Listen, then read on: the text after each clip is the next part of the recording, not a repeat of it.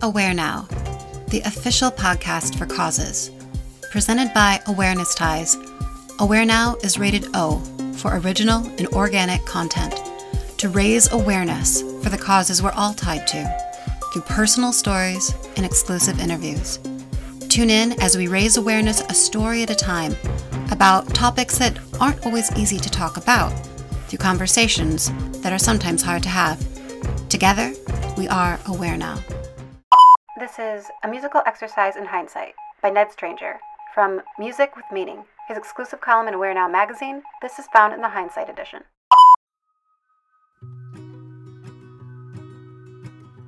A musical exercise in hindsight. On becoming the person you want to be. Time is one of my favorite songwriting topics. Berlin in the Spring is about the desire to bottle open moments in time so you can remember how it felt to be at peace for those precious moments. The Orchard is about traveling back in time by visiting the place you spent your childhood and realizing how quickly you outgrew it. Even the songs that aren't about time are inextricably linked to the hold it has over us. The way our friendships and tastes are rooted in certain periods of our life, the unbreakable chain between ambition and age, and so on and so on. The main reason I write songs is to capture moments or periods so I can transport myself back to them by playing or listening to the song. Much like a photographer might see their photos as a means to time travel to a designated time and place. So, you could say that my music is one long exercise in hindsight.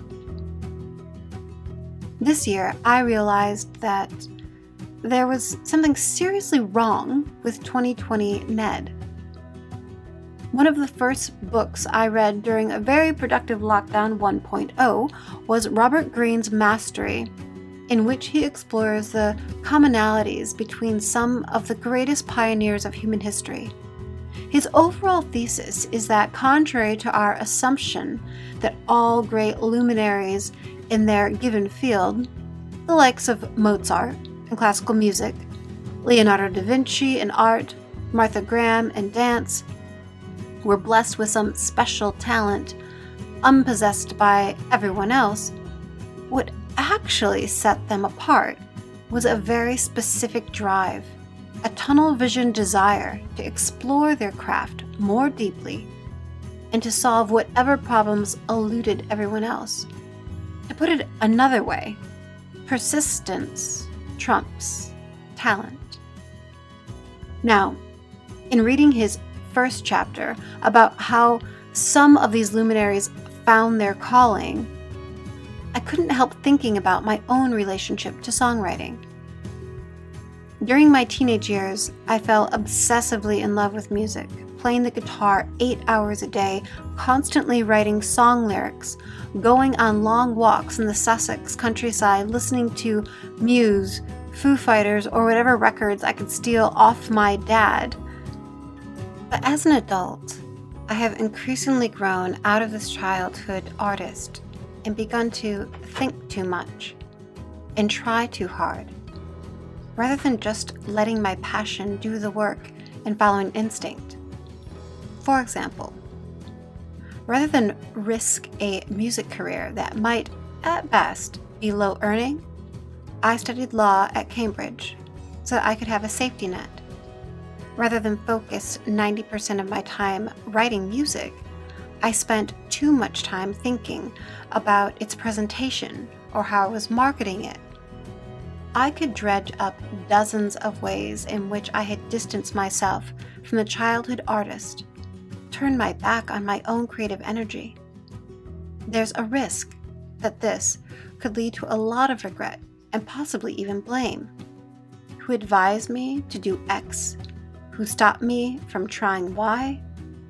But sometimes I think hindsight is more powerful when used without this layer of judgment, without trying to find huge solutions or improvements. but focusing on the smaller habits and changes that lead to a change in outlook. More than anything, I want to think less and do more. I've moved back to Sussex, where I spent my childhood at the foot of the South Downs, simply to write as much music as possible without worrying about the consequences. Whether people will like a given song, whether I should be working on an album or an EP, whether I should be gigging more often, and so on.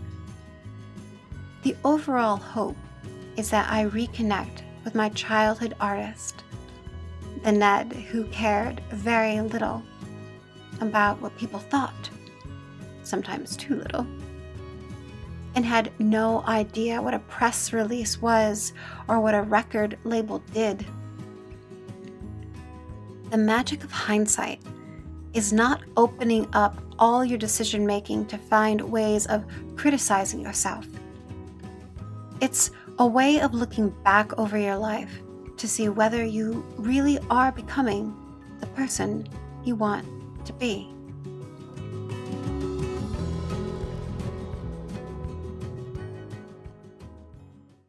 Produced by Awareness Ties, A Musical Exercise in Hindsight was written by Ned Stranger and narrated by Allie McGuire. Podcast intro track by Thavius Beck. Episode soundtrack by Ned Stranger. Thank you for listening to Aware Now. To read our magazine, watch our broadcast, or join our community, be sure to visit our website, awarenessties.us.